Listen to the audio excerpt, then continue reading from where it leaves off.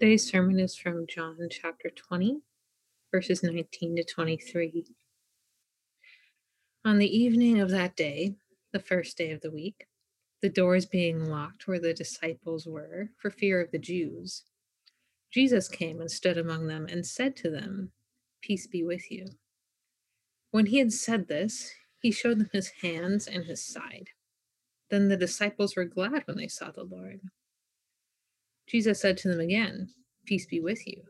As the Father has sent me, even so I am sending you." And when he had said this, he breathed on them and said to them, "Receive the Holy Spirit. If you forgive the sins of any, they are forgiven them. If you withhold forgiveness from any, it is withheld." This is the word of the Lord. Thanks be to God. Good morning. Good morning. Today, this will be the last sermon on this text, so you can breathe a sigh of relief. I think I told you, or at least warned many of you, that there would be a lot here, and this is one of those formative moments in the New Testament, and it's important that we get a grasp on this, especially that last verse. That's what we're going to focus on. That last verse about forgiveness. Do you know the story of Corrie ten Boom? Corrie ten Boom. She wrote a book called The Hiding Place. And I don't even know how strongly to recommend it to you. I read it as a teenager. It is extraordinary. It's one of the most extraordinary works to come out of the concentration camps of Nazi Germany. In World War II, after the Germans had taken Holland, there were a number of Dutch people who began to, and Christians, who began to hide Jews to get them out of Holland. And Corrie ten Boom, the ten Boom family, had such a place, and it got the name The Hiding Place, where they successfully rescued a number of Jewish people. And the stories are incredible. I mean, it'll blow you away, and it will feed your faith, and it will shape for you what godly faith looks like. But one of the stories she tells was she went to the Nazi concentration camps, and her whole family was killed there. Her sister, her parents, they all died at Ravensbrück. And years later, though, she was transformed. She became an evangelist, and she was actually preaching the gospel in 1947 in Germany. She hear her tell the story. She records it. And she was still fairly young, a teenager, a little just beyond her teens, and she was preaching the gospel in Germany.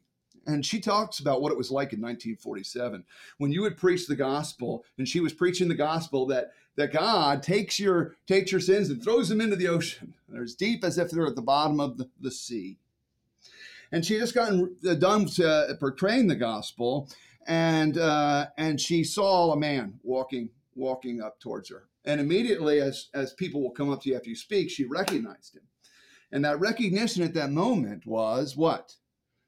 The overcoat and the hat in his hands was suddenly superimposed, and she saw him again as the guard, one of the guards who inducted her into Ravensbrück. She said, as she saw him coming forward, she suddenly saw him in his German uniform again, and the image of him, and she saw her and her sister, as they were being inducted into the concentration camp, standing naked, and she could see her sister's bony body in front of her. And this man comes up and he says, "Fräulein, what a great preaching of the gospel. I was a guard at Ravensbrück, you mentioned it. Were you there?" He didn't recognize her. And she realized he didn't recognize her, and she's standing there looking at him. And he looks at her and he says, "Fräulein, you have just preached the gospel and told me my sins are at the bottom of the sea. I became a Christian after all the cruel things I did. Fräulein, he's forgiven me. Will you forgive me?" And he reached out his hand. Now, what would you have done right at that moment? Forgiveness.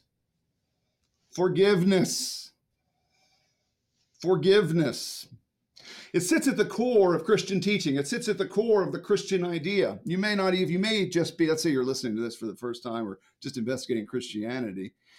it's one of the things Christianity is most known for. If you're not a Christian, it is the religion of forgiveness. It is the religion of forgiveness. I mean, forgive. It's everywhere. And then we have this moment right here. We're in John 20. Christ is risen from the dead. He proclaims peace. And then he says, if you forgive the sins of any, they are forgiven them. If you withhold forgiveness from any, it is withheld. And it's odd. It's almost kind of jarring if you're paying attention. This verse what? Withhold forgiveness. There is a time to withhold forgiveness. So when that guard from Ravensbrück put forward his hand, was that one of those moments? Remembering the death of your sister? So forgiveness just brings up problems, doesn't it? It brings up personal inward problems, our own inability to forgive ourselves. It brings up problems of forgiving others and what it means. It brings up a host of problems, but it doesn't bring up just problems for us, does it? No. It brings up problems for God too. Forgiveness creates problems. And these bunch of problems that's created by forgiveness and highlighted by verse 23 here, that as we investigate the problem, we discover our hope. We discover the gospel of Jesus Christ. Here's the outline. This is where the message is going. So first I want to look at this forgiveness problem of God. The forgiveness problem begins with God. And the problems we have just reflect that problem. And the solution of that problem is the solution of ours. What the solution of God's forgiveness problem means is we become a forgiveness engine we become forgiveness engines. But sometimes those forgiveness engines don't work. And we become a people who don't forgive, or become a person who does not forgive. And then there's a forgiveness, finally, that never happens. There is a forgiveness from God. There's a forgiveness even here on earth that never happens. But we can't understand that third point until we go through the first two. So strap in, because we have to dive into the good news of the gospel to understand forgiveness. It's not as simple and cut and dry as you might have thought.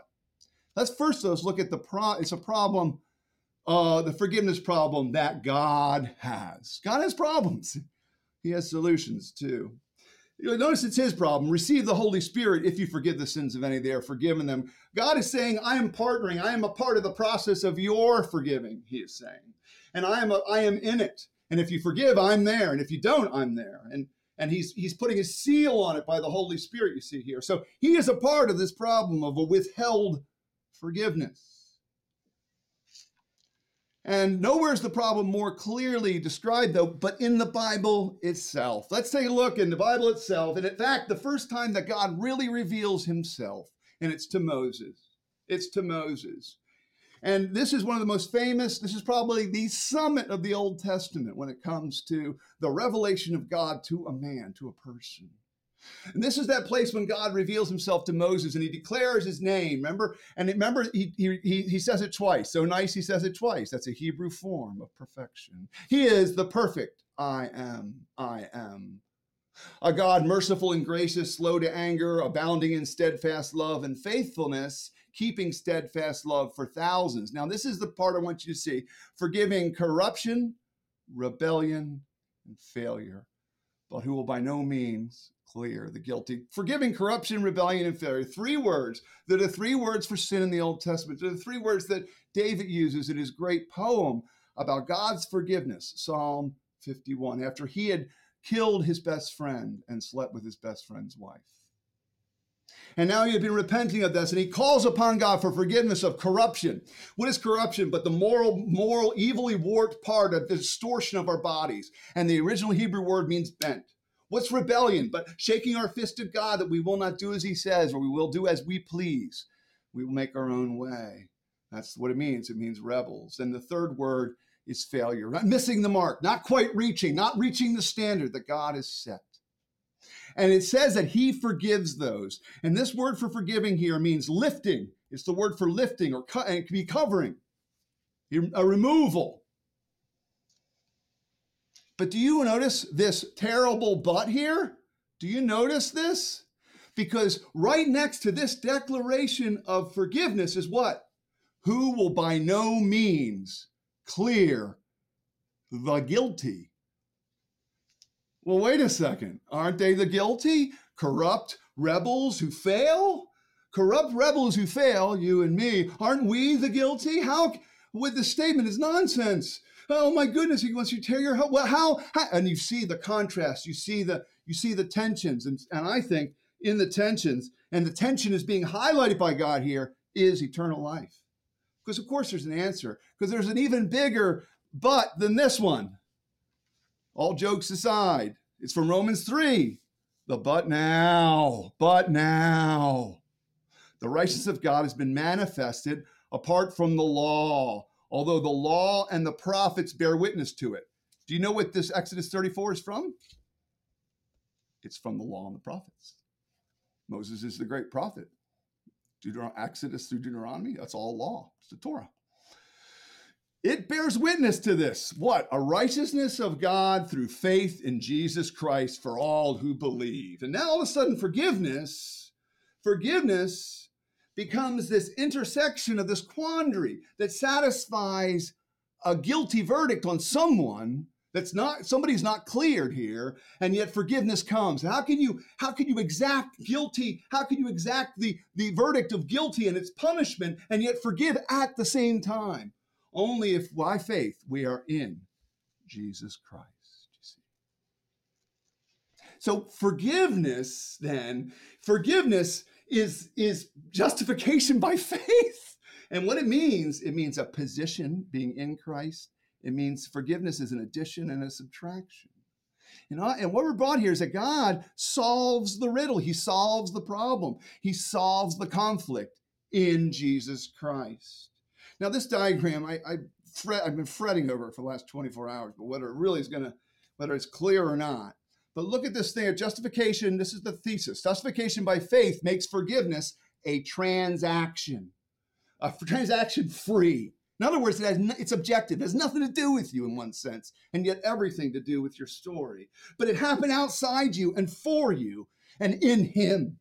But first of all, do you see it's a position in Christ? Look, I want you to, if you want to see objectively how you're forgiven, 164 times in the New Testament, we are described as being in Christ. I want you to get this. You can't be in Christ and not be forgiven and not have all of his holiness in you and all of him for you. And we're going to unpack this right now. But you get it in Christ. Every time the Bible says in Christ, it's saying in the forgiveness that he purchased, in the forgiveness he secured, in the perfect forgiveness of God, every time. It can mean nothing else. Why? Because if you're in Christ, a great subtraction has happened and a great addition. Forgiveness is first a great subtraction, isn't it? It's the removal of guilt, lies, cruelty, anger, lust, all of it, all of it behind. It's a subtraction, an elimination, as it were. Look at Titus 3 and let's watch how it reads. He saved us, not because of works done by us in righteousness. It's free. It's not because of what we've done. It's outside of us. But according to his own mercy, it has to do with him. It's a transaction at the cross. What does it do? Washing creates the subtraction here, and regeneration, renewal, and that's the addition. What's the addition? Christ's own righteousness, goodness, merit, purity, sacrifice, all in you by faith. It's all been added to you, and all the guilt's been removed completely by a position in Christ that you have by just crying out in faith and trust. And this is the good news. All right, so I want to begin here. I want to begin with the reason that Jesus called me to speak like this, because to talk, and that is to invite folks, to invite you and to invite others to the position. Get in the position. Get in Jesus. And what am I talking about?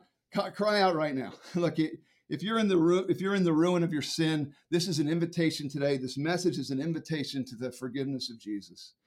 Freud, the great modern psychoanalyst, said if he could eliminate people's feeling of guilt, that's your subjective feelings, he would be the greatest psychoanalyst. He could heal anybody, right? He realized that guilt and the way we process our personal guilt is the single most destructive force of our psyche. It just is. He prescribed cocaine often because of it, and because just to make people feel better. Removal of guilt. But you get your personal removal begins with this eternal transaction and the worth of Christ removing it, and adding in all he is, all of God is into you. Forgiveness is a huge package deal. So I invite you into it. But all right, you may have met Christians, if you're not a Christian, you may have met Christians who suffer with a lot of not being able to forgive themselves. This process here that I'm describing, they don't know how to own it. And one of the reasons I'm describing it as a transaction is because the only way you can get to your subjective response is if you begin with an objective reality. In other words, forgiveness can't be fogged up by just your feelings. It has to be equipped by a knowledge that this is real. It's out there. It's really forged in the universe, if that makes sense. Now, so forgiveness can be here today. Pray and admit that you're a sinner and trust him and his sacrifice. Do it now. Do it while I'm talking. But those of you who are struggling with forgiveness, struggling to forgive yourselves, you know what a problem it is. You know what a problem it is. And maybe you've often been told you need to learn to forget your sins. Well, it's interesting. People often complain, I can't forget my sins. I can't forget them, Chris. How am I supposed to forget something? But God is a perfect recall. God is eternally omniscient. He knows all things. So God is said to forget. So forgetting isn't about not remembering. It's something else, isn't it? Take a look at Isaiah 1:18. Come now, let us reason together, says the I am. Though your sins are like scarlet, they will be white as snow. Though they are red like crimson, they will become like wool. Psalm 103, as far as the east is from the west, that's how far he has removed our transgressions from us. And so the idea is that these absolute, almost absurd terms, these are poetic terms that are supposed to give you a sense of total transformation and total removal. Believe in your forgiveness. Forgive yourself. Forget. So what is this forgetting then? And how do you forget but you still remember? Well, I think we're invited into this in Paul's own life. Paul struggled with this. Not that I've already obtained this or I'm already perfect. He has not attained a resurrection from the dead. He knows he's not in heaven. He's not done.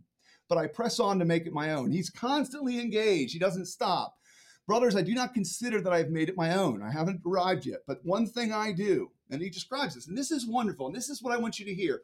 Forgetting what lies behind, straining forward to lies ahead. That's what forgetting is. It's leaving what's behind. Now, forgetting, I haven't defined it yet. Let me see if I can help you here. The data about your lies, adultery, lust, theft, cruelty, all the people you ignored or forgot.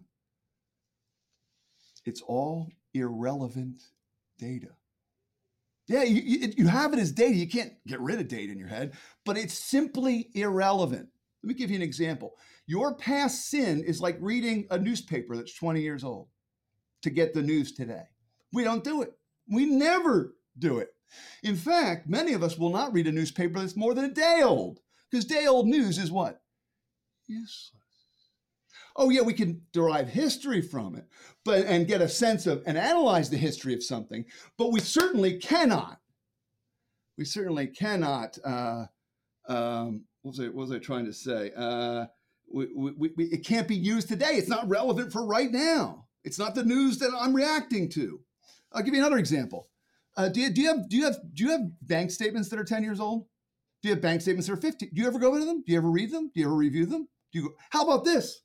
I have an old calendar. You ever look in your old calendar in Google? What you do in your old calendars, your electronic calendars, I noticed that they kind of fade. They they put in like a half fade everything that all your appointments before this present moment. Why? Because they're irrelevant. You could use them for research or for a data point or a question, But you know what? Your past crimes, your past lies, your past infidelities, your past indiscretions, you know what they are to God? They are irrelevant data. That he doesn't use them to compute anything he thinks of you or anything he regards you with. Take his regard then. You see, take God's regard. Now, Corrie ten Boom had an image of this. She said, look, your sins were thrown into the ocean, and they're at the bottom of that ocean. And there's a sign right next to it. There's a little sign on the beach next to where all your sins were thrown away in the ocean. And you know what it says? No fishing. We're not permitted to go and fish those out. They belong to God now. He has died. And you see it in Paul's passion here. I press on toward the goal of the prize of the upward call of God in Christ Jesus. What's he claiming there? His perfect forgiveness that makes him able to treat his past as irrelevant data. And that's what he means by forgetting, because he brings up items of his past. He brings them up again and again and to prove how much God loves him and how much God wants to use him to love others. He hasn't forgotten anything, but it's irrelevant data. You see, it just doesn't matter because of forgiveness. God's forgiveness is that full and free. So what does it do? It does something amazing, because that forgiveness now changes the person that it arrives on. So the person who's in Christ and Christ is in you, something happens and you become the little engine that could. I don't know. I realized when I wrote this, the forgiveness engine that could, that might not be a book that you grew up with. The little engine that could was a book I grew up with. It's about a little yellow engine that is trying to go up a little mountain and take this train of toys to all the kids on the other side of the mountain. And he goes, I think I can, I think I can, I think I can. It's kind of like a train cadence. I think I can, I think I can, I think. And he gets over the mountain. It's kind of a story of victory. Well, you are that little engine now. You are a little forgiver. What does Jesus do? Jesus forgives, and his forgiveness is such a tremendous triumph that what do we become? Little forgivers.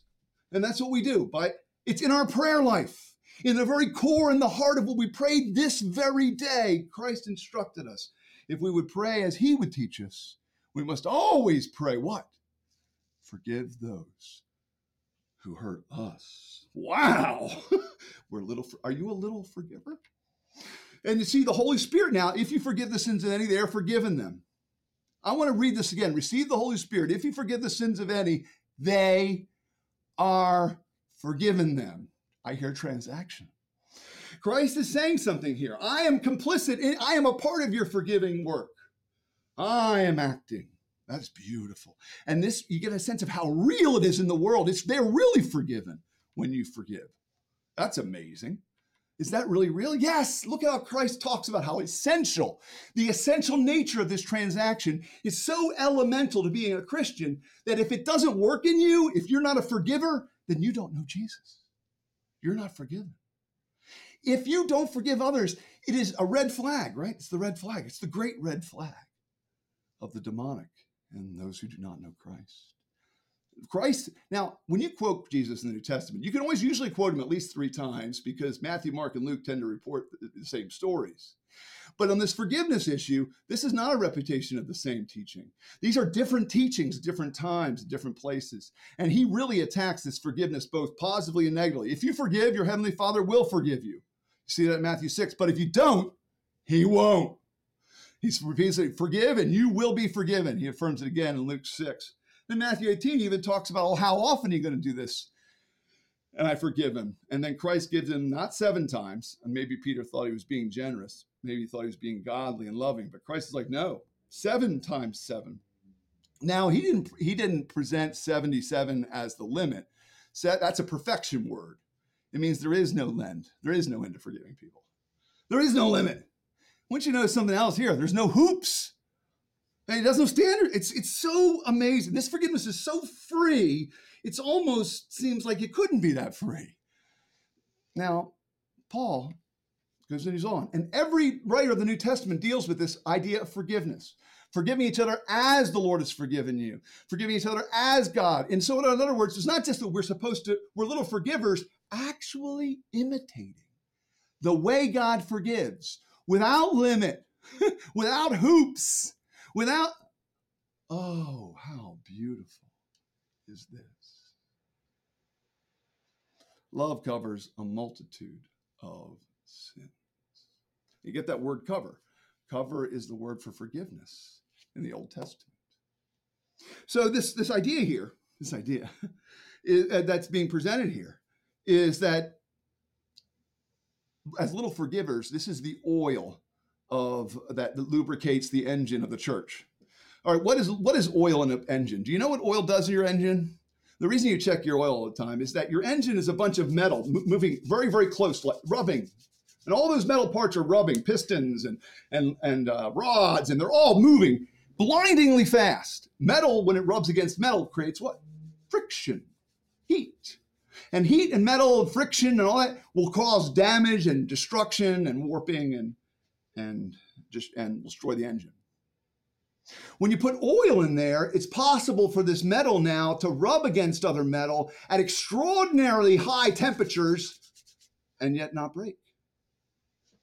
Love covers a multitude of sins, and forgiving as God in Christ forgave you, with this freedom and this fullness and this radical release, is nothing less than the way we can get along. I think that the church's enterprise and the possibility of the church thriving or growing or continuing is always going to be dependent on how we forgive each other and how we learn, and how this transaction is so constant.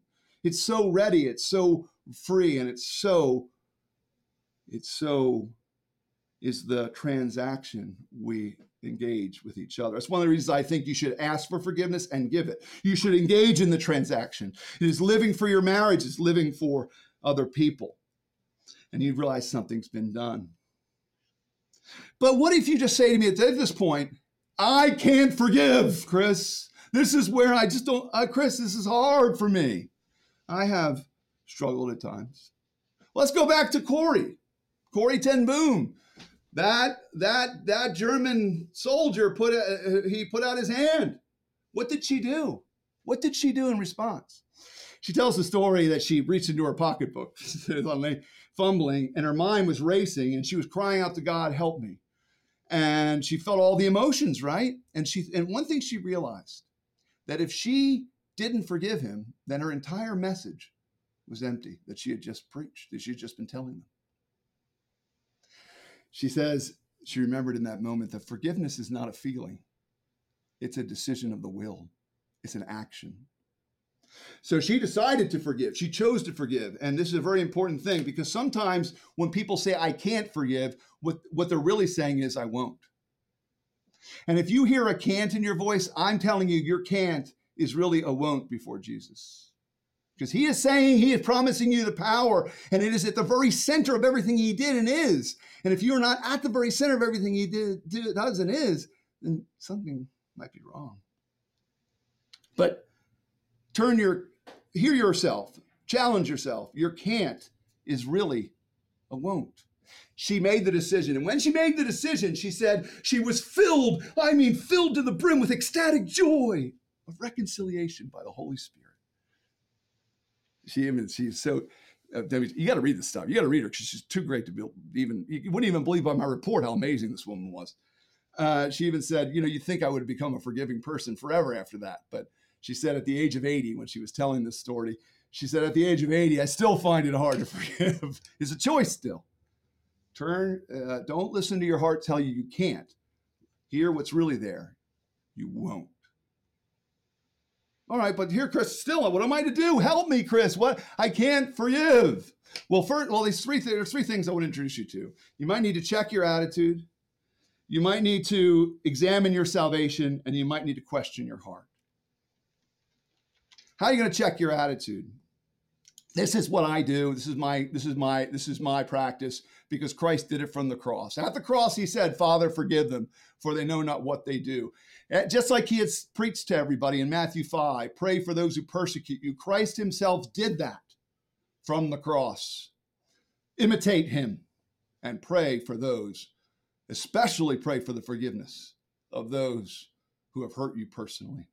Pray for it and seek it and pray for their blessing. Do it privately in your own heart. Make it your transaction before the Lord to pray for their blessing. Why? Because you can't pray for it and not do it. Well, sure, you can try, but it's going to work on your heart. And this is the way I keep short accounts with people, with men or women that have wronged me or hurt me or have sinned against me, is to pray regularly and routinely. I actually don't do it. I do it usually once a month, where everyone who has done some damage to my family or to me or to my heart or lied about something or attacked, or I pray for them, pray for their blessing, pray for those who persecute you, pray for them. Check your attitude. This is a way of checking your attitude with God so the Holy Spirit now can be a part of you becoming a forgiving person, a forgiving engine that can. So check your attitude. Second, examine your heart. We're in Luke 7 here, and this is one of those magic moments that Ted was recently just talking about this. I remember this is such a moment. Jesus is at the home of Simon, and Simon is super pastor. Simon is like one of the biggest pastors of his day. He's a really important religious leader, right? And he's having dinner with Jesus. And then as he's having dinner, they're rudely interrupted by a hooker, by a loose woman from the street, by someone who sold their body. She comes in and she's destroyed. You want to talk about not being able to forgive herself. So she goes in, and I'm going to read it. A certain moneylender. So I'm sorry. Let me tell you before we jump in. I read it.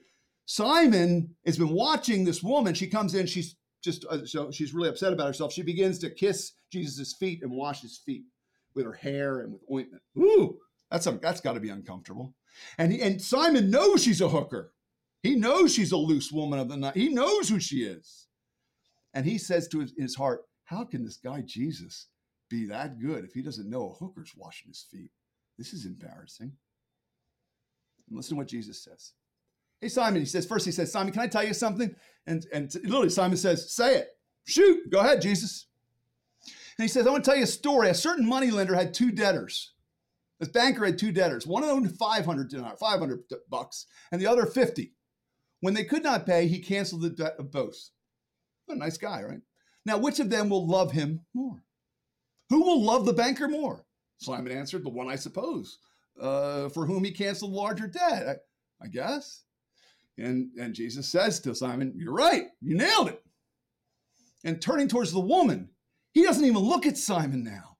This is message, he's talking to Simon, but he's looking at her. You know why he has to turn to look at her? Because she wouldn't even sit in front of him. The text says she sat behind him because she was too unworthy to even appear in his face. That's how she feels about herself. She's doing this all from behind. So he turns to look at her in love. Do you see this woman? I entered your house, he says to Simon. You gave me no water for my feet, but she has wet my feet with her tears and wiped them with her hair. You gave me no kiss, but from the time I came in, she has not ceased to kiss my feet. You do not anoint my head with oil, but she has anointed my feet with ointment. Therefore, I tell you, her sins, which are many, are forgiven, for she loved much. But he who is forgiven little loves little. And he said to her, your sins are forgiven. And then those who were at the table began to say amongst themselves, who is this who even forgives sins? And he said to the woman, your faith has saved you. Go in peace. Beautiful, huh? Beautiful. But did you catch it? Who is the greater sinner here? Jesus is telling us something. Who is the greater sinner? Simon was. Simon hadn't honored the King of creation, the Lord of glory, Jesus Christ, sat at his table. He had not accorded him the worthiness and the glory and the praise due him. Simon's sin is the sin of blasphemy, judgment, and arrogance of man. Her. So it's not that she's worse than Simon. She just realizes it. And therefore she loves much because she realizes how much she is forgiven. Are you the hooker or are you Simon? In other words, are you the person who needs to hear your forgiveness? We already talked about this, and learn to believe you're forgiven and see Christ turn to you? Or are you Simon all the time knowing that you figure other people needed forgiveness more than you? And the minute you said that in your heart, that other people needed more forgiveness than you betrayed yourself, that you did not know or recognize how much sin was in your own soul.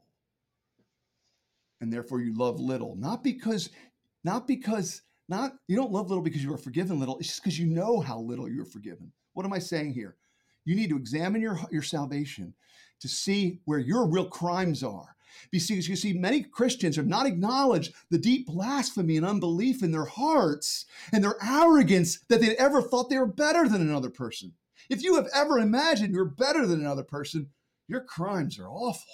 You see, those are the crimes you need to be forgiven for. Turn to him in love. And so the second thing is to examine your heart. You see, if you're reluctant to forgive, it's because you have not yet grasped that reluctance to forgive had to be forgiven, because that reluctance to forgive is the great crime. You get it? That is so evil. When I have not forgiven, my heart almost wants to shake, because if I harden my heart in forgiveness, what has Jesus promised? I'm not forgiving you either. You're not a little forgiver. Finally, you have to question your heart. And this is this last one, and this gets us to the end of our message in the last point that we'll look at. And I really took this long to get here. We have to get here, though. And the only way to really interpret John 20, verse 23, is through Deuteronomy 29. Because you may need to question your heart. If for some reason if you can't forgive other people, your final question should be whether you're a Christian. Beware, this is one of the warnings in Deuteronomy. Beware lest there be among you a root bearing poisonous and bitter fruit. A root, who's this? It's a person. One who, that's the root. So is there a root bearing poisonous and bitter fruit? One who, and what is this person like? When he hears the words of this sworn covenant, everything I've been preaching about Jesus, he blesses himself in his heart and he says this: okay, I'm safe. I believe that, sure, I believe it. But you can't tell me what to do inside here. And in the heart, there's a stubbornness. You figure you believe just enough to get by and you're going to be good. In other words, you're going to skate through this because you figure you believe, and the gospel of Jesus Christ just manages your guilt, and you really don't have to be a forgiver, and you're not really a forgiver. And at the heart, you've always held on to a grudge, and you've always resented, and you've remembered everything done against you, and you have never forgotten and will never forget. And you hear what he's saying? Are you this person? Well, listen to how stern his judgments are. This will lead to the sweeping away of everyone who says it, from dry to wet. That was an old idiom, probably from Egypt, about the Nile. From the dry person to a wet person, it means everybody. The Lord will not be willing to forgive him. You see, this is the forgiveness withheld here. The Lord will not be willing to forgive him, but rather the anger of the Lord and his jealousy, listen to this, will smoke against that man. You ever put hot oil in a pan? And when the pan's heating, the oil begins to burn. It begins to smoke because it's so hot. That's the image of God's anger. And the curses written in this book will settle on him. That's where they're going to rest. And listen to this. This is the Lord will blot out his name from under heaven. This is a setup here. If in the end you shake your fist at this forgiveness concept, and you don't become a broker of true forgiveness, of a true forgetting, where somebody's past failures are irrelevant, then you may not be a Christian. That's the final conclusion. Why is that so important to come to? Because the forgiveness that never happens has happened to that person. They never were forgiven to begin with. They just took the concept as a panacea, as a pillow, as some comfort, as a little blanket, as some way to defend themselves, but never to be transformed. They're not little forgivers. Let's go back to our text. If you forgive the sins of any, they are forgiven them. And if you withhold, that's what we're looking at now, forgiveness from any, it is withheld. But I don't know if you notice this or not. You notice these yous here? There's two of them here. You and you. They're in the plural.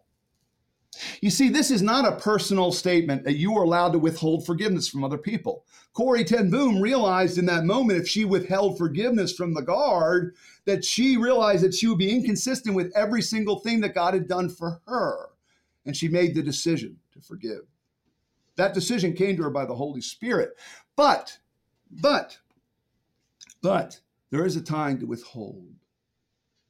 But it's not for you personally. It's for the church. This you is in the plurals. And all of a sudden, right here in this receive the Holy Spirit moment, this is Jesus talking about the formation of the church. How do we know that? Because this expression is mirrored in Matthew 18. Look. Truly I say to you, and it's in red here, whatever you bind on earth shall be bound in heaven, and whatever you loose on earth shall be loosed in heaven. It's the same concept. I'm going to do the things you do are mine, and the things you don't do, I'm not doing. Whew! As if to God said, my transactions on earth are in and through my church and my people, and how they behave and what they do. Wow. And the gospel shows up. Well, let's take a look here. Because you see, in our community, in our fellowship here at First Pres, there's things are going to break down sometimes. And what's going to happen is people who are here, people who are walking in the stubbornness of their heart, the person who is here, who is walking, who thinks they're safe and walking in the stubbornness of their heart, they get exposed. Something happens. And let's say your brother sins against you. Let's say this person, somebody sins against somebody. And somebody goes and tells them their fault between you and him alone. That's what happens. That's how it's supposed to happen. If he listens to you, you have gained your brother. So this is supposed to be happening all the time. And by God's grace, it does happen. Brothers and sisters rebuke me and I rebuke them, or we show each other errors we think they're making in your obedience. And praise God, we're supposed to constantly be loving and forgiving and working and encouraging each other. And even sometimes showing each other how we're failing in order to succeed. But sometimes, if he does not listen, sometimes the person won't listen. The process of, you hurt me or you messed up here, and they just go, so what? Or they don't care, or they resist. And they show something. Then in their hearts, they've been saying, I'm safe. I can stay stubborn. But what happens is something happens, and it gets out. That stubbornness becomes revealed to the world. I've seen it happen. And the people just get angry, and they reject the whole process. Take one or two others along with you, and every charge may establish by the evidence of 2 to 3 witnesses. And this is to meet the Old Testament standards for justice. If he refuses to listen to them, tell it to the church. If he refuses to listen to the church, let him be to a Gentile and a tax collector. And this passage here, Matthew 18, is describing the process of church excommunication.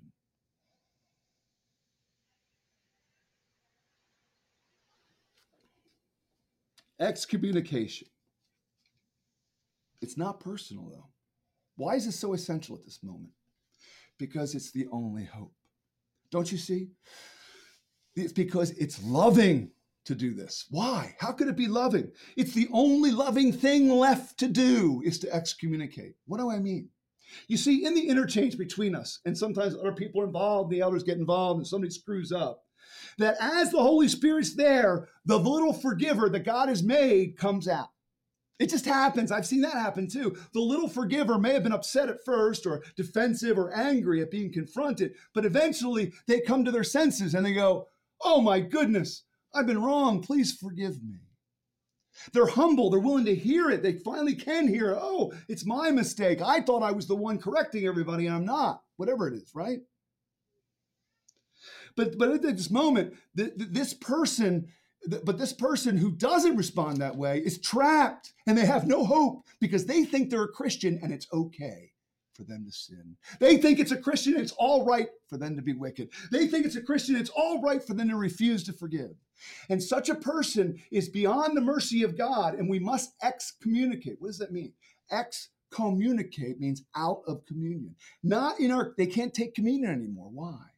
Because we don't want them to have a hope that's false. You see, their only hope is if they can wake up like that prodigal son does. When he wakes up, when he comes to himself working amongst the pigs, and the Bible says he came to his senses. And we're hoping that the process of withholding forgiveness is never punitive. It's not meant to hurt. It's not meant to wound. It's not meant to attack. It's not meant to discourage. It's not meant to do any of those things. It's meant to have a purpose to bring them back, you see. This is nowhere more clear than these terrible words. When he was talking to Timothy, Paul even talks about Hymenaeus and Alexander, who I handed over to Satan, that they may learn not to blaspheme. That's just the excommunication process he's describing. That's one of the ways you can describe it as a handing over to Satan, away from God. But not so they may merely die and go to hell. It's not that kind of judgment, because they may still return and we will welcome them. Because remember, there's no hoops. Repentance and saying you're a sinner and that you believe, that's enough. It's amazing what repentance. Now, there can be people in long-term patterns who are deceiving everybody, even with their repentance, but that's a long way down the road before we even see that. And what's really here is this is something precious. And I want you to hear this, because what's going to happen, what I've seen happen when discipline happens in the church, you'll hear about they're disciplining somebody. Oh yeah, can you believe they're withholding forgiveness? And then everybody's just rallying. That church doesn't love people. They don't know the forgiveness of God. And all the while, by sabotaging the discipline process and saying things like that, the people in the church are removing the possibility that that person is going to wake up and realize that the bargain that they've struck in their heart to be safe is not transformative. They're not one of the children of the kingdom. And if they wake up to that, they might repent. I've seen it happen. I've seen people repent after excommunication because they came to their senses. And it's honestly, excommunication, this last act of withholding forgiveness. You see, now we're ready. We can understand that verse. That verse is the action of the church as the church, giving that final warning in love. Turn around. Don't hope that you're a Christian until you see evidence of that work inside you. You see, this is the real deal. And all of a sudden,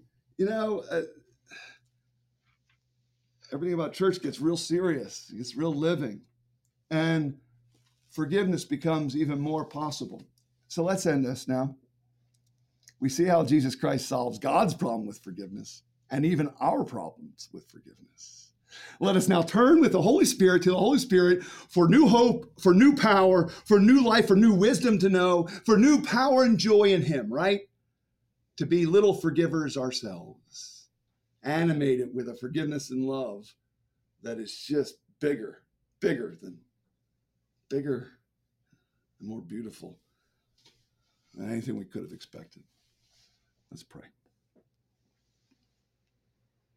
Dearest Father, I thank you for loving me. I thank you for the sacrifice of Jesus. My forgiveness, I have been over this. I've been down this road so many times with you. How to forgive myself. How to live in your forgiveness when I remember the things I've done. I thank you for showing me again how it's irrelevant data to the matter at hand. I pray to be a bigger forgiver. I pray that we would be a congregation of little forgivers. We'd be obnoxiously forgiving each other, eager, beating each other to the point, always wanting to see how can we express again and again what we have seen in ourselves, a God who forgives sinners so much. Become like Him, to forgive as He forgives. This we ask for the Holy Spirit. Breathe on us, Son of God. Breathe on us, Lord Jesus. Breathe on us, the Holy Spirit, and we will hope for this and much more. We will hope for new forgivers to be born again because of this message and because of our lives. I pray, Father, that the Holy Spirit would now equip us to go out from this place with this work in front of us and with this work behind us and with His work behind us and this work in front of us, and press on to find out how we can share your forgiveness and experience your forgiveness and show your forgiveness to more folks. Come and do that, Lord Jesus, we pray. Amen. Amen.